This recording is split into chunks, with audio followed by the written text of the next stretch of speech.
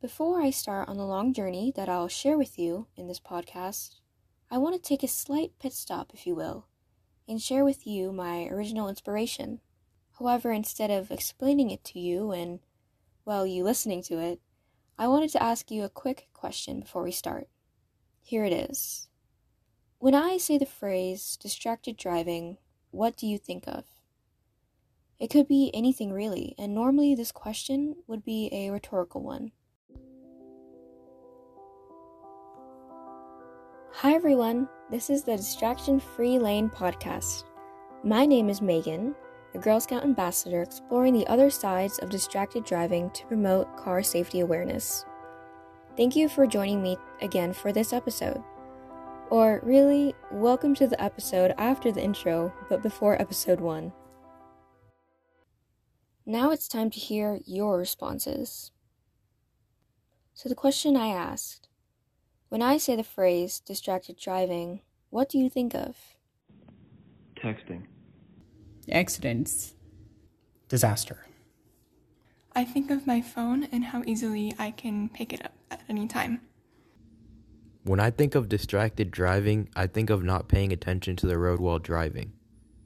Texting. Texting, very obviously. Taking a phone call where you're holding the phone up to your ear would be distracted driving. So listening to music doesn't necessarily indicate that the person who is listening and driving is distracted.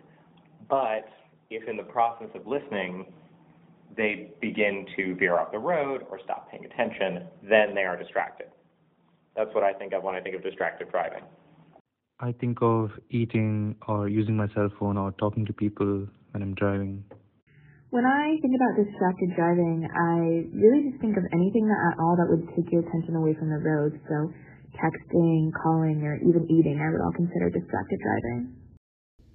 When I think of distracted driving, I immediately think of cognitive distractions, social distractions, and mental distractions. When I hear the phrase distracted driving, I think about people texting while driving, like looking at their phones while driving. I've seen people watch videos while they're driving, like eating while driving, drinking while driving, of the non-alcoholic variety. But also, I guess, alcohol impairs judgment and ability to pay attention. So I guess that could count as distracted driving. Yeah. People doing other things while driving, being on their phone, talking on the phone, doing anything other than driving while driving. When I think of the term distracted driving, it's basically having your attention diverted from the road by any sort of distraction, such as your phone, such as trying to eat food or being distracted by a passenger, maybe someone in the back who have you take your full attention away from the road. People are generally able to multitask, but sometimes you have a situation where you just can't and you have to divert your attention away from driving, and that's what creates distracted driving and creates accidents, or at least that's kind of my view on it. Like one time my friend was looking briefly at her phone and we were stopped at a light, but she forgot that she had her foot on the brake pedal, so she let go of it and we rear-ended the person in front of us. So it's not even like when it's any time that you're behind the wheel, even if you're not actively driving.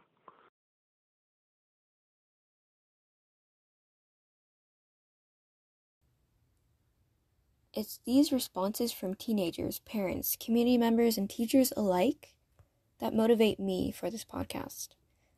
The biggest issue I find with distracted driving is that past intervention methods are not as effective now as compared to before.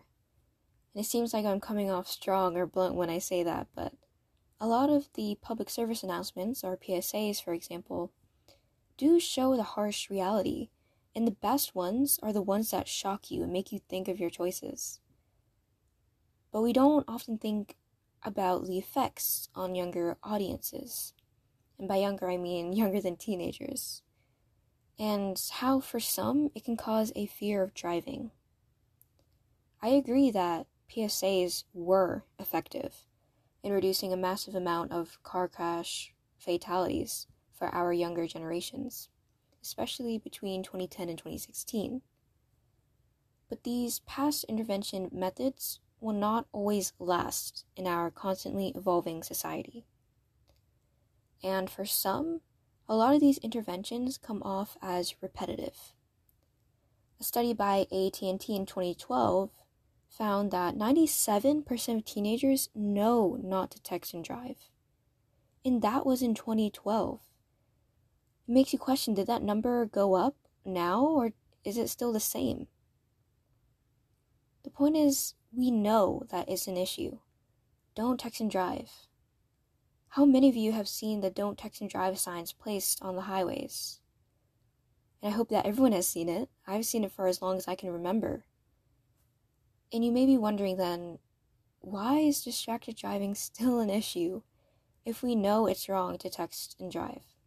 If it's wrong to take our eyes off the road, wrong to drive when you're emotional or even tired at night?